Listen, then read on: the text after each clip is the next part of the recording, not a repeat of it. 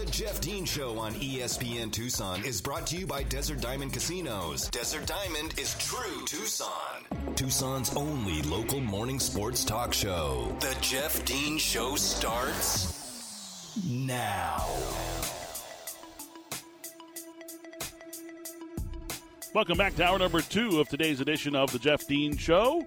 I'm Jeff Dean here with you on this beautiful Tuesday morning here in the city of Tucson, October the 26th. And if you're listening on the AM side at 1490 or the FM side at 104.9, or if you've chosen to listen via the live stream, which you can find on ESPNTucson.com, we appreciate you tuning in here every single weekday from 7 to 9 as we are Tucson's only local morning sports talk show. I know that you have options of where to get your sports news and information and entertainment, and we appreciate you choosing ESPN Tucson, the Jeff Dean Show here every single weekday. Thursday night football going to be going on in the city of Tucson. Of course, Spears and Ali will be broadcasting live from the Native Grill and Wings in Marana. There's plenty of TVs, lots of beers on tap. It's located at Cortero and I-10, right there on the southwest corner of Cortero and I-10. They have plenty of food and drink specials. If you download the Native Grill and Wings loyalty app, you get tons of offers there, promotions and things like that. You can also check out all the menu and everything that they got going on there.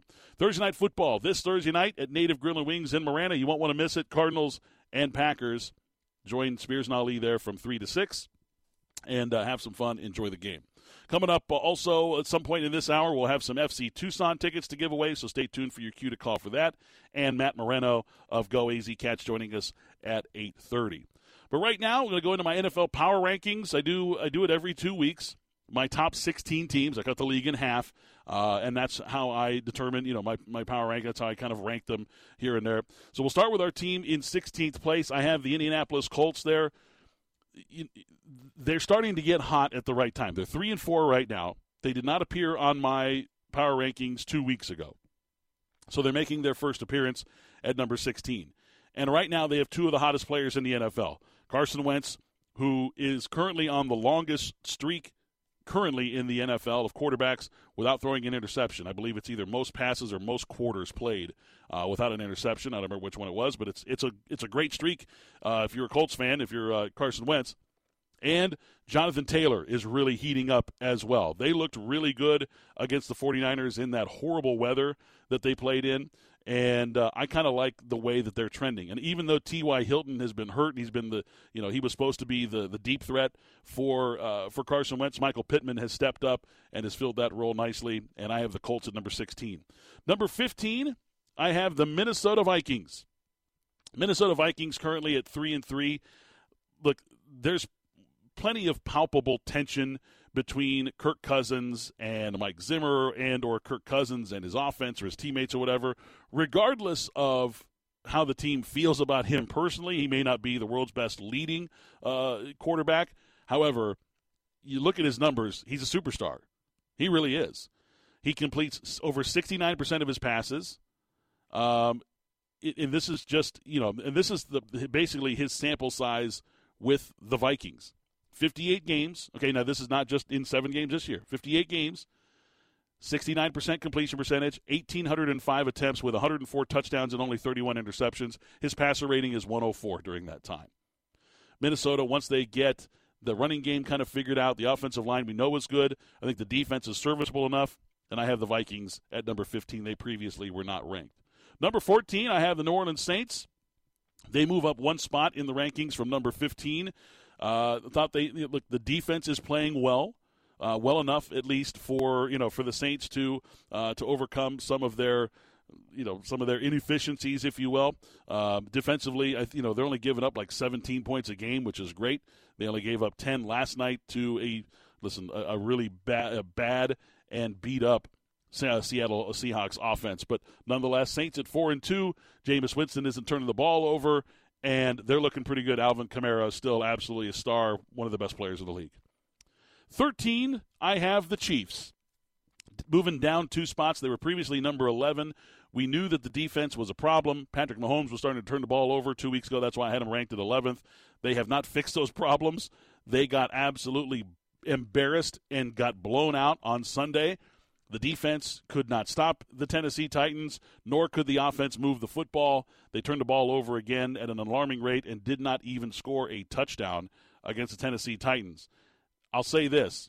They're lucky to be in the top 16 at all right now, the way they're playing football. But because of Andy Reid, because of Patrick Mahomes, and because of all the talent they have on that team, it's still like if the Chiefs do make the playoffs, and right now they're teetering, okay? If they make the playoffs, I don't think there's one team out there would want to play them in January, though. Like if you draw the Chiefs, it's like, damn it. You don't want to draw that team. That's why they're still in the top 16. Number 12 on my rankings, and people may think that this is a bit harsh, but I don't think I'm too far off. My number 12 team is the Chargers. I moved them down 6 spots. They were previously in the number 6 hole after their dominant performance 2 weeks ago. I moved them down 6 spots because, folks, they have the absolute worst rushing defense in the NFL. And when I say it's the worst by a long shot. It's not even close. They give up 163 yards per game on the ground. That is 18 yards more than the next worst team, which is the Houston Texans. It is really bad. And the best way to keep Justin Herbert from beating you is to run the football. And any team is able to do that right now. And I mean anyone. Anyone and everyone can run the football on the Chargers. Their defense is a sieve. It's a real problem right now. Throwing the ball is a different experience against the Chargers, but you can run the football all day on them. Teams they have, and that's why I have the Chargers 4-2 in the 12 spot. In the 11 spot, and again, this might be a little generous for these guys, but we're gonna see how the rest of this season goes. I have the Cleveland Browns in the 11 spot. They're down 2 spots from the 9 spot where I previously had them. Injuries have, of course, played a major part in this season, and it's why they're in this particular situation. 4-3, one of the most talented rosters in the NFL. I'm still the book. For me, the book is still out on Kevin Stefanski and whether he can handle this job or not. They're going to have to figure out what they're going to do at quarterback because they have a Super Bowl roster without a Super Bowl quarterback. So they got to figure something out. They're right now at a number 11. Could be worse in the coming weeks. The defense has played ridiculous, out of their minds good, and that's why they're this high, in my opinion. I would have had them a lot lower, but the talent and the defense has been extremely good for the Brownies. All right, now we get into the top 10. My number 10 team in my power rankings is the Las Vegas Raiders. I put Derek Carr on my Dean's list yesterday. He was absolutely miraculous yesterday or on Sunday, 31 of 34. He's had 5 different signal callers in his time with the Raiders franchise. He loses the head coach. Now Bisaccia's 2-0, and the defense is starting to play extremely well also. They've got some no-name guys that are kind of showing up a little bit, right? They're giving up some yards. They're giving up some points, but it's not too bad to where they can't dig themselves out of the hole. And, of course, offensively, they're going to be just fine. They've got plenty of talent there. Derek Carr is fantastic. They're averaging about 394 yards per game, I believe, offensively, and about 26 points per game, which is good enough in this NFL. I put them at number 10. Number 9, I have the Baltimore Ravens. The Ravens, I had them. They were 8th place in my rankings 2 weeks ago. Defensively, they're not great, right? Like they're 24th in the league in defense. Offensively, they've got plenty to like offensively. Even though Hollywood Brown has dropped 1 million passes so far this year, you've still got Lamar Jackson playing at a high level. They can beat you in many ways, but they're also getting beat in many ways. They're 5-2. Really, you could look at this team as they're marginally a 4-3 to a 3-4 type performance. Certain performances away from being 4-3 or 3-4. They haven't been beaten in all 3 phases of the game because John Harbaugh is a great head coach until this previous week when the Bengals just absolutely tattooed them on Sunday. So I have the Ravens at 9. They moved down 1 spot. They're 5-2. We know they're good. We know they're going to be a solid team. But, man, I tell you what, if they're an injury away. They're 1 injury away from being a team that could start to fall. I mean that at any position. They really are because I don't know. the makeup of the rest of their team, just right now, the way they are, I don't know. People may think that I've got them way too low. I think it's pretty much right there. I mean, obviously they had Marcus Peters, who they lost to a season-ending knee injury. Patrick Queen has not been playing well this year. They can't tackle anybody. They got problems. They got problems. I think the Ravens, I think it's generous to put them at 9th, to be honest with you. Number 8, the Tennessee Titans. Now, Titans currently at 5-2. I moved them up. They were in the 10 spot 2 weeks ago. I moved them up to, based on their performances. You know, they beat the Bills 2 weeks ago. That was a great performance there. And I still think that Ryan Tannehill has some space to explore with his wide receivers, with Julio Jones and A.J. Brown. They've started to unlock that a little bit because teams are really starting to key on Derrick Henry, who has been playing at an MVP-type level. It's too bad for him that there's like 6 quarterbacks in this league who are playing out of their minds right now. The fact that teams are stacking the box to stop Derrick Henry is going to continue to open up that passing game. I think the Titans are a team that's going to be rising here in the next few weeks. They're a very good football team. I think they're extremely well coached. I love Mike Vrabel as the head coach. And I think that they're a team that could be on the rise. I suspect that within 2 weeks, we'll probably see them somewhere in the top 6, maybe even the top 5, after a couple teams move around in and out of there. Number 7, I have the Cincinnati Bengals. This may be my love affair with Joe Burrow and Jamar Chase and how much fun they're having right now in that offense. But you can't deny the absolute butt-whooping they put on the Baltimore Ravens this past weekend. And you also have to look at the defensive performance. I think the defense for the Cincinnati Bengals is starting to get a lot better. They're currently, I think they're currently 9th in the league in total defense, giving up just under 340 yards per game. They're only giving up 94 points on the ground, but most importantly, or 94 yards on the ground. Most importantly, they're giving up 18.3 points per game. That is quite good, especially when you have an offense that they have. They are currently 5th in scoring defense, which is, I don't think anybody expected that from the Cincinnati Bengals. The defense has really, really played well. Offensively, again, they still have some problems. Offensive line has been a problem for them. I don't even think they're in the top 10 in total offense. They're close, but they're scoring 27 points a game, which is really quite good considering I think they're like 13th, 12th or 13th in yards, but I think they're 9th in points, I want to say. So, look, they score points. They beat teams. They crush the Baltimore Ravens. I still think they've got some growing to do. I love Joe Burrow. Jamar Chase is a superstar, and their defense is starting to show out. I like the Bengals at 7, and at 5-2, I think you're talking about a 10-win season for the Cincinnati Bengals, which I don't think anybody would have predicted. I think what their over/under was 6.5 this year from Vegas to start the season. So, yeah, good on the Bengals. Number 6, just outside the top 5, I put the Buffalo Bills here. And I know people are like, Buffalo Bills, top 5 team. You're probably right, and they may end up being a top 5 team by the time this is all said and done. But you can't overlook some of the things that they've done wrong this season.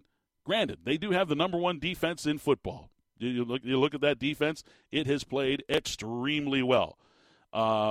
We know that the defense. We thought the defense would take a little bit longer to round out. Sean McDermott being there obviously has changed that. They've sped the things up. Defensively, they're awesome. Love their quarterback. Josh Allen's fantastic. I'd like them to get one more weapon for him, and I'd like them to be able to establish a little more of a running game before they really, really turn him loose. Buffalo's a really good football team, okay, and I don't suspect they'll be outside the top 5 for much longer.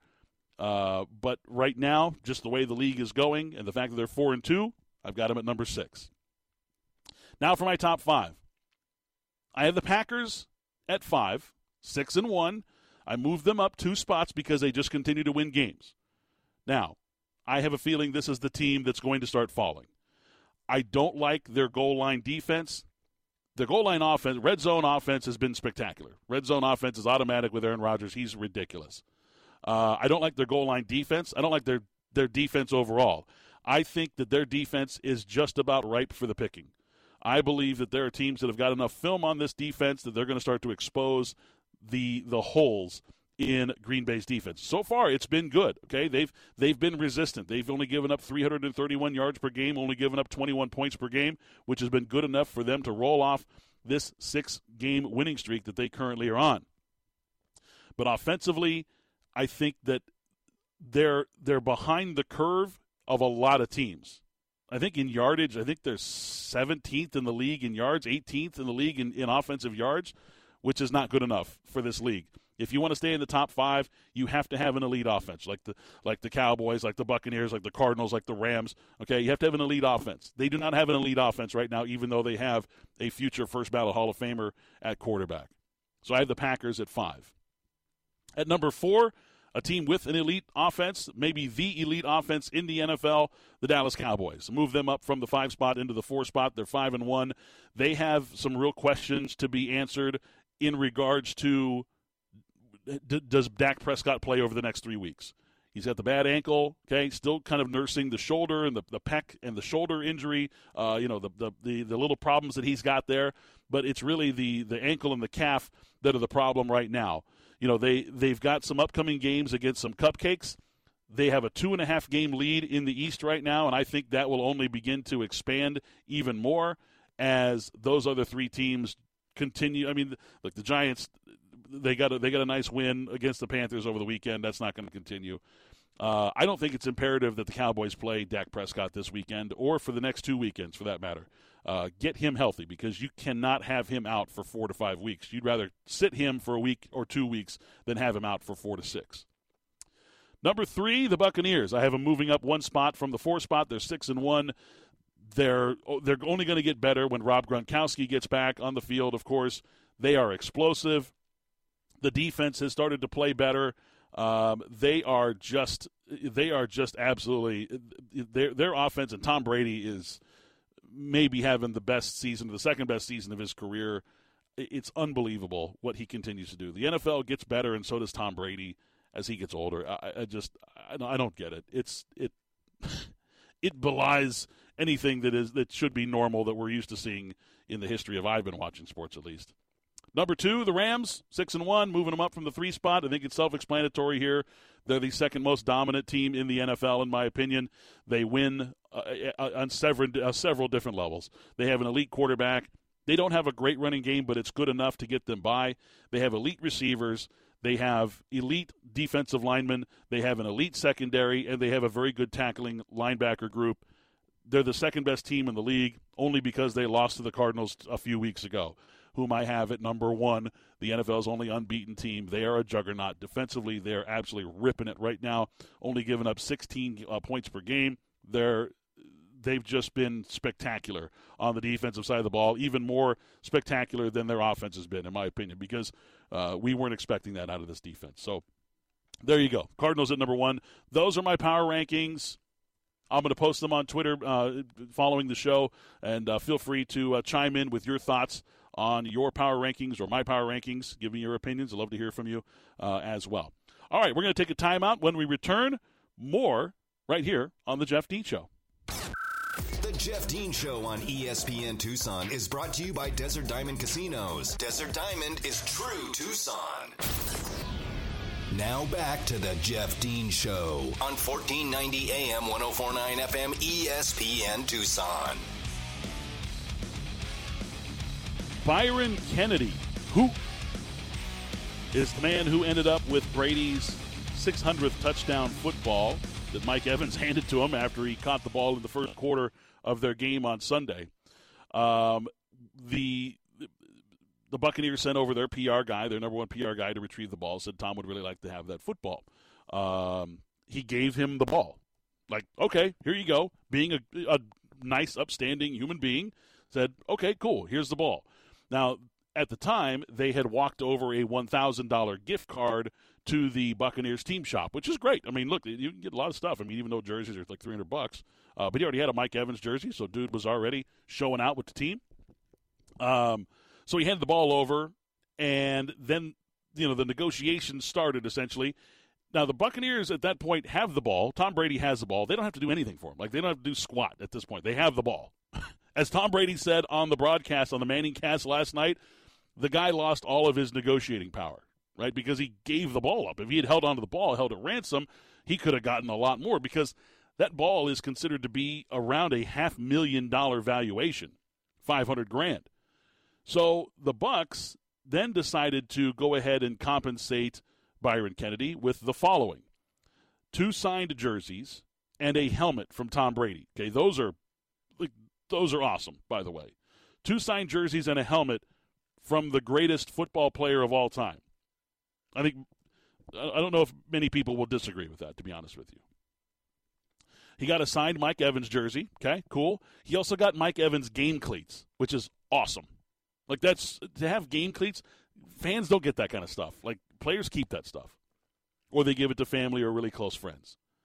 He got a $1,000 credit to the team store.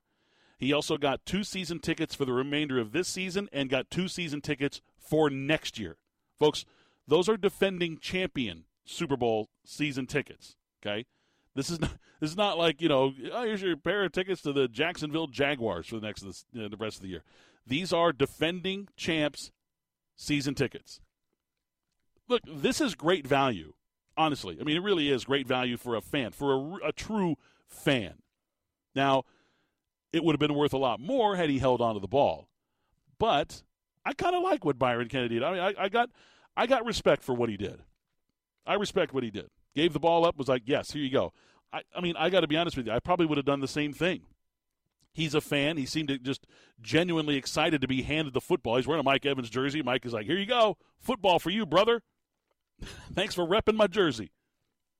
And Tom's like, hey, that's my 600 ball. Oh, crap. Somebody go get that from him. They also gave him a game ball from the game on Sunday as well. Now, he has one other stipulation that may or may not come to fruition, does Byron Kennedy. He said, and I think he talked to Bleacher Report yesterday, or he talked to a reporter yesterday. He said that he wants to play a round of golf with Tom Brady. I got to be honest with you. If this had been the Tom Brady from just even 3 years ago, or 15 years ago, if this is Tom Brady of the New England Patriots, there's a definite no on that. Like, there's absolute no. But the Tom Brady that we've seen since he landed in Tampa has been a footloose and fancy-free party animal. Tom Brady having fun, throwing the Super Bowl trophy from boat to boat, drinking avocado tequila. I think Tom says yes. I think Tom's going to go golfing with this guy. I think that'd be great. I hope it happens, and I hope Tom is able to fill that guy's dream of playing a round of golf with Tom Brady. That would just be the icing on the cake right there. So good on you, Byron Kennedy, for not only not holding the ball ransom, but for taking a little bit extra and getting something real personal out of Tom with that. All right, we're going to take a timeout. When we return, Matt Moreno, senior editor of Go AZ Cats. That's next right here on The Jeff Dean Show. The Jeff Dean Show on ESPN Tucson is brought to you by Desert Diamond Casinos. Desert Diamond is true Tucson. Back to the Jeff Dean Show on 1490 AM, 104.9 FM, ESPN Tucson. Welcome back to the Jeff Dean Show here on ESPN Tucson, Tucson's only local morning sports talk show. Continuing to talk local sports and some exciting things on the horizon for Arizona football. That cannot be denied. Of course, with the 2022 recruiting class, Arizona's recruiting ranking moved up recently into the top 30. And to join us now to talk about recruiting and then some things that he saw over the weekend is our go-to guy for Arizona recruiting. He is the senior editor of Go AZ Cats with the Rivals on the Yahoo Network. He is Matt Moreno, and he joins us right now on the Jeff Dean Show. Matt, good morning. How are you, sir? Good morning, Jeff. I'm doing great. How are you? I'm great, thank you. Real quick, just to kind of backtrack before we look ahead on some things. Yesterday at Jed Fish's press conference, I thought it was interesting. He basically said what Khalil Tate tweeted out 2 years ago. I didn't come to Arizona to run the triple option. Is that kind of what you gathered from that as well? Yeah. I mean, I think he just mentioned that, there's so many athletic players that it's a different time, and it's not exactly kind of what you're looking to do these days. Outside of the service academies, you kind of have to do it because of, their limited recruiting and kind of what their rosters look like. But I think he just kind of essentially said it's kind of past its time. And it's not what they're planning to do, and not what programs are really leaning towards doing at this point in time. Now, Matt, as a recruiting insider, the reason why I value your information so much more than some of the other guys, and the reason why we have you on the show, is because you don't just read stories. You actually go to the games. You were at the Servite Mater Dei game this past weekend, were you not? I was not there. You were not saw them there. Earlier in the season. You saw them earlier in the this season. Week. Okay. You're going to see them this week. Okay.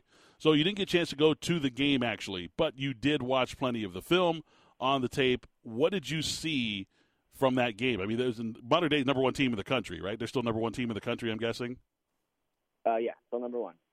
What did you see from our boys, the big three, maybe even the fourth? We just don't know about T-Mac, what's going to happen with Oregon in this offseason and all that kind of stuff. That remains to be seen. But what did you see from our big three, our Juice County boys?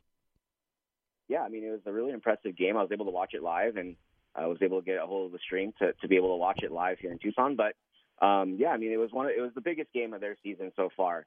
They've really dominated. Servite has really dominated for most of the season, averaging something like 50 points a game, and most of the star players, most of the starters and guys that are going to be playing in college haven't played into the second half, I think, in pretty much every game this season. So it was really their first challenge. And when I talked to Noah Fifita earlier in the season, he mentioned it's difficult because they're really only playing for 2 games this year. They know they're going to play Mater Dei, and they know they're going to play St. John Bosco at the end of the season, their final 2 regular season games. Both of those teams are in the top 5 nationally. And so their whole season was basically a build-up to playing these last 2 games. And so there's a lot of anticipation about playing Mater Dei, the number one team in the country, who was still undefeated at the time, remains undefeated, had already beat St. John Bosco this season. So it was really a build-up to figure out. They play in the toughest league. I know there's going to be some discussions. I know fans in Texas and Florida always say they play the toughest schedules of anybody. But the Trinity League in Orange County is to me the toughest league in the country. You have 3 top 10 teams nationally in that one league, and Servite is one of those teams, and so they want to win that league. And that's been the goal for Noah Fifita and Keenan Burnett and Jacob Manu, all those guys. That's what they want to do, is win the league. And so they had their first tough test with Mater Dei, and they hung tough. I mean, I think there are a lot of people who expected Servite to be blown out, and that just isn't what happened. It was a very, very good game, went up to the wire. Servite continued to kind of deal some blows and really have Mater Dei, I think, on its heels for a bit. But Mater Dei just has so much talent on its team. Servite has a lot of talent as well, more talent than a typical high school, but Mater Dei is unlike anybody else in the country, and they just have so much talent on their roster. Most of their players are going to be going to Division I colleges or at least playing college football somewhere. So it's a difficult task. But I think when you look at the Arizona commits in that game, they all really shined in their own way. Jacob Manu shined early. He had a big sack. He was able to come in as a free runner and get a big sack. And then the very next play, he blocked a punt, or he recovered a blocked punt for a touchdown and put Servite ahead early in the game. So he really shined. Noah Fifita always is going to shine. He had some really big moments. Didn't have necessarily his best game of the season, but really showed that he could hang with a top team, and that's really, I think, what everyone was interested in seeing from him. Obviously, we've talked about his size. He doesn't have the ideal college quarterback size, but for me, he checks off every other box and has really had a strong senior season. But I think for people on the outside who want to see what he can be at the next level, they want to see him go against the top competition. He was able to do that and had a really strong game in his own right. And then Keenan Burnett got involved late, had a big catch down the stretch, and really had a strong game himself. So I think for all 3 of those Arizona commits, they had a good showing and showed that they're the type of players that can hang with anybody in the country. Now, over the weekend, we also found that at least 2 of those 3 commits will be joining the program early. Is that correct? Yes. So Noah Fifita had confirmed to me a while back that his plan has been to arrive early. And they mentioned that on the broadcast, so I was just making sure everyone knew about that who maybe didn't know. When I talked to him earlier in the season, he said, yeah, that's my plan. I'm going to enroll early. I'm graduating from Servite in December. We'll sign in December and then arrive to Arizona in January. I couldn't remember if that was the case for Keenan Burnett. I had talked to him about it in the past before he committed to Arizona. I think he was a little bit undecided at that moment because I was still in the summer. But I got confirmation on that as well, and so he will be joining Noah Fifita here in January in Tucson, be arriving as a spring semester enrollee, and obviously it's a very strong thing for them, a strong thing for Arizona. because those guys will be able to get on campus, go through spring practice with the rest of the team. And if you go through the players who contribute early in their careers, at least the last few years at Arizona, most, if not all of them, have been able to contribute if they arrive early. Stevie Rocker is a great example of that right now, kind of on the rise this season as a true freshman here at Arizona, arrived back in January, making the move over from CDO, the short trek over from CDO to U of A in the spring, and he was able to participate in spring ball, really got his footing, I think, at that moment, had dealt with some injuries in high school and really got right with his health, and then springboarded him into training camp where he really made his move, and now he's a contributor. So getting those guys on campus early is a good thing for everyone involved. But I think when you kind of take a step back and look at the bigger picture, what it tells you is that they're locked in. You're not talking about enrolling early if you're wavering a little bit. So I think that's a great sign for Arizona that those guys are going to be eventually signed in December. Still got about a month or so, a little over a month until those guys are ready to sign, month and a half. And so I think it's a great sign for those guys and for a few other guys in the class. Tristan Monday is someone else who has indicated he's going to be enrolling early and signing in December and joining the program in January. So I think there's going to be quite a few in this class. It wouldn't surprise me if half of the recruits in the current class end up enrolling early, just because I think Jeff Fish and they as well know it's for the best that they can get on campus sooner. I'd be remiss if I didn't ask. I know I probably have a feeling what the answer is going to be, but I'm still intrigued about T-Mac, Tyroa McMillan, who was an Arizona offer. It was basically down to Arizona and Oregon. He decided to make his verbal to Oregon. Is he also going to graduate early and enroll at Oregon, or is he still kind of keeping things open a little bit? That I need to do a little more digging on. I think the plan is to enroll early, but I have to double check on that. But I think for most of the certified players, Jacob Manu is one who did tell me he's not going to be enrolling early. He'll be joining the program in the summer. But I think for the most part, a lot of those guys who understood that they're going to have Power 5 options and be able to play at Power 5 schools pretty early on. Obviously, Jacob Manu is not in that category. He had some lower-level offers before Arizona came through. So I think he was, always going to kind of wait and see how things play out. But I think for the rest of that group at Cervat, I think they all knew, hey, if I can get into spring ball early, it's going to be a good thing. So I would lean towards T-Mac being someone who's going to end up enrolling early, but I still have to double check on that one. We're Manu's first Power 5 offer, correct? We were his that's first, correct. right? Yep. Yeah. Okay, that's what I thought. And it lends itself to understand that he would wait until the spring semester to graduate. That happens all the time. Matt Moreno, senior editor of Go. What's that? I'm sorry. I was just going to say, well, the thing with that is that a lot of those guys, they know early on, so they can plan it out over the summer and get their classes all lined up. And so someone who's a little bit later developing doesn't quite have that advantage. Absolutely. Nailed it right on the head. Exactly. Matt Moreno, senior editor of Go AZ Cats, joining us right here on the Jeff Dean Show. You mentioned on Twitter the other day a potential transfer portal offensive lineman, another one who has ties to the state of Arizona. He's from the state of Wisconsin, played his high school ball up here at Saguaro in Scottsdale, now plays for Wisconsin, but he's transferring out. Caden Lyles, an offensive lineman who's going to be looking as a graduate transfer, looking to go somewhere. Have you caught any wind of his interest in coming back home? What's the thought process there? Well, it's still so early. I mean, he just announced that he's going to go into the portal yesterday, so it's still very early in the process. I do know that Arizona is planning to pursue him, as it should. Anybody with any kind of ties back to Arizona, I think, is going to be on Arizona's radar. So we'll see where it goes from Arizona's side, and we'll see what happens with him. It's a little bit of a different scenario than Noah Nelson, who we talked about last time, who's from Gilbert, still has his family in Arizona, is a true Arizona native, and someone who has strong ties to the state. And his dad he's a legacy. His dad played at Arizona as well, so he has those ties. So it's a little bit of a different scenario. Caden Lyles is from Wisconsin. I mean, that's anytime you talk to him, back when he was at Saguaro, he mentioned Wisconsin a lot. And so he moved out from Wisconsin to Arizona, to Scottsdale when he was in middle school, ended up staying and playing most of his high school career at Saguaro, and then moved back for his senior year to Wisconsin. And so his family's all from Wisconsin. He has very strong ties to that part of the country. So I think it is going to be more difficult to get someone like that to come back west. He doesn't have the same natural ties that someone like Noah Nelson has, who has all of his family here already in Arizona and, has this strong connection back to the state. So I think it's going to be a little bit more difficult. I also think there's going to be a lot more competition for someone like Caden Lyles. Yeah. He was someone who generated some NFL buzz before the season, a guy who's played on both sides of the ball, which is very interesting.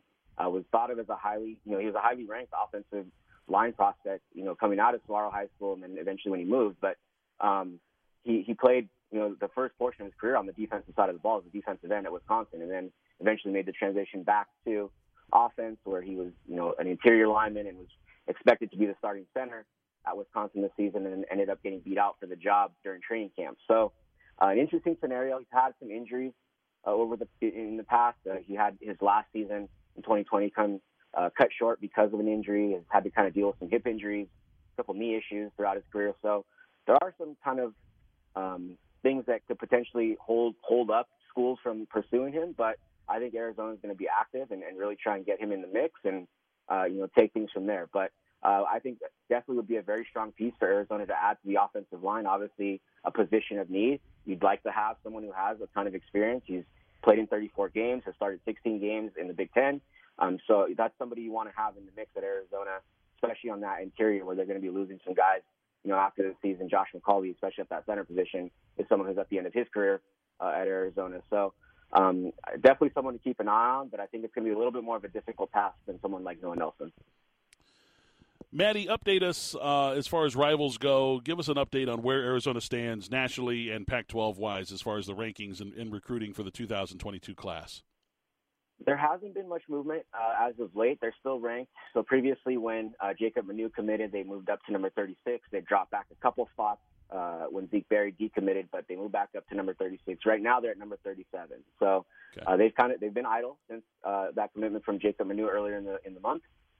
So other teams are obviously moving around, but I think with a strong push, which I'm expecting to have at least for Arizona to have at least a few more high school commits, I do think the transition is going to start toward looking more at the transfer portal and making sure they have enough room to, do some things with the transfer portal, because that is where you're going to have more of your success, I think, if you're a program like Arizona. So you want to make sure and leave room for that. So I do think Arizona will end up adding a few more players from the high school ranks, maybe even potentially the junior college ranks, but probably more focused on the high school level.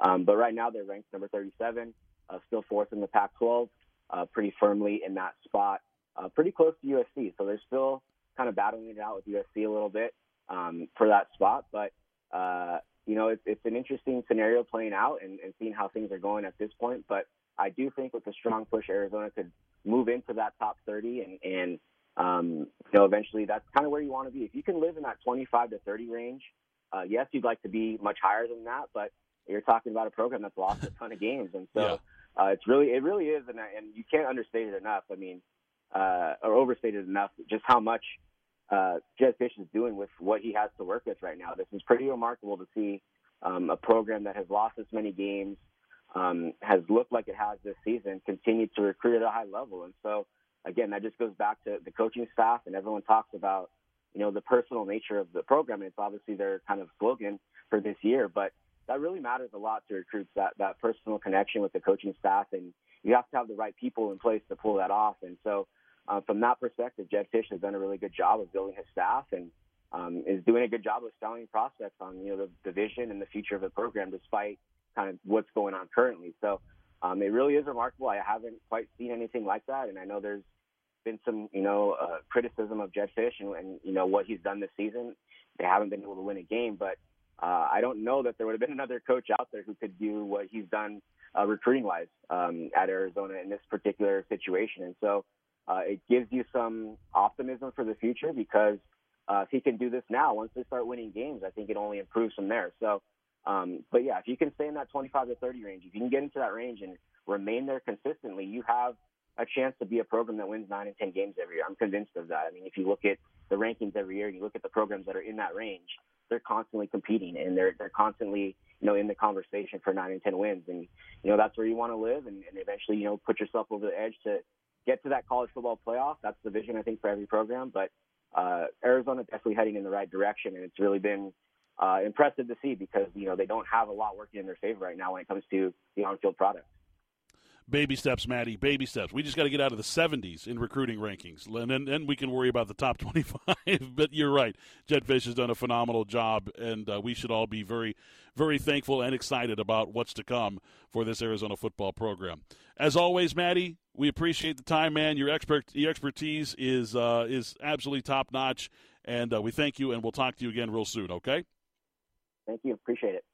That is Matt Moreno. You can follow him. He is a must-follow. If you have a Twitter account and you're a college football fan, college basketball fan, college sports fan, at Matt GoAZCats. That's at Matt GoAZCats is a must-follow. He's a senior editor at GoAZCats.com. They're a Rivals and Yahoo network, and he is the man when it comes to Arizona recruiting. Obviously, you can hear by his responses that he doesn't just look at some stuff and do a ranking and then walk away. He is invested fully in that, and he and I are going to go check out some basketball games here coming up during basketball season. We're looking forward to that as well. All right, we're going to take a timeout. When we return, we'll put a big, bright, red, shiny bow on today's edition of The Jeff Dean Show. You're listening here on The Jeff Dean Show on ESPN Tucson. The Jeff Dean Show on ESPN Tucson is brought to you by Desert Diamond Casinos. Desert Diamond is true Tucson. More of the Jeff Dean Show on 1490 AM, 104.9 FM, ESPN Tucson. Boy, just like that, another show in the books. It went so fast.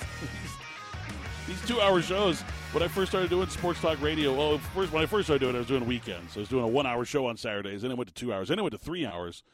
Then I jumped on afternoons and was doing 5 hours by myself. That was a little too much. But these 2-hour shows go by so quickly. It's like, man, leave me wanting more. I guess it's a good thing, though.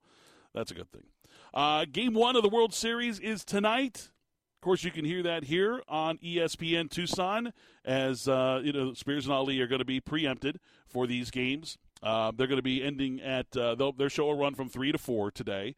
And World Series coverage begins at 4 p.m. First pitch, I believe, is at 5:08 p.m. World Series Game 1 and World Series Game 2 is tomorrow. We're going to follow the same schedule. World Series Game 3 is on Friday. Follow the same schedule. So Spears and Ali will be preempted from 3 to 4 p.m. They'll be on the air, and then turn it over to the World Series.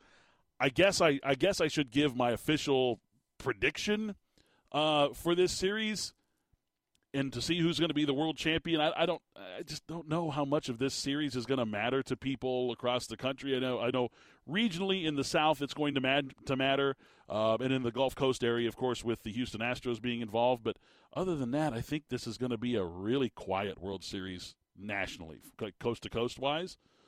I just don't see it. I just don't see a lot of fan engagement with the two teams that are playing in this particular series, considering what we could have had in the World Series. Now, I'm not saying that I'm not saying that there was that we were jobbed out of it or whatever. I'm just saying that the enticement of having a Red Sox or a Dodgers or a Giants series certainly would have been, at least one of those teams or both of those teams being in it would have been, I think, a little more engaging to the fans across the country. Now, I still think it's going to be a very competitive series. I think the series will go 7. The Astros are going to be without Lance McCullers. That's a huge break for the Braves. Braves, talk about teams that are lucky. You want to talk about the Cardinals are lucky. The Braves have been catching some breaks in this postseason as well, big time. They've been hitting the cover off the ball, especially those outfielders. You've got a former MVP on the team as well. I think it's going to go 7. I really do. I just feel like when it comes down to it in this particular series, when I'm looking at just the actual breakdown, and I really have, honestly, I have not done a real in-depth analysis of these two teams and how they match up against one another. I just know that the Astros have a little bit better pitching than the Braves do. Maybe not much, but it's a little bit of an edge for the Braves or for the Astros in this series. And when it all comes down to it, the Astros are the best fastball hitting team in Major League Baseball. And I just think that's what it's going to come down to, the ability to hit fastballs. Really. I mean, I know that sounds simple and maybe ridiculous and maybe too simplistic, but I'm picking the Astros to win in 7. They're good enough. I think their defense will be good enough for them to win a couple of games here and there. And I just think the ability to hit the fastballs the way that they do is going to be the difference in this series. So, Astros in 7. That's going to wrap things up for today's edition of the Jeff Dean Show. Thanks to my guest, Matt Moreno of Go AZ Cats, who just joined us to talk about Wildcat recruiting and everything in that world. Of course, thanks to Mary back in studio for controlling everything, pushing all the buttons, and keeping me on task. That's certainly helpful. Stay tuned for Spears Not League today at 3 o'clock, and I will see you guys again tomorrow at 7 a.m. for another edition of the Jeff Dean Show on 1490 AM, 104.9 FM, ESPN Tucson. Thanks for listening to the Jeff Dean Show, Tucson's only local morning sports talk show. Jeff will be back tomorrow morning at 7 on ESPN Tucson. From the Casino del Sol studio, the soul of Tucson, this is ESPN Tucson, KFFN Tucson, KWCX Tanca Verde, KMXZ HD4 Tucson.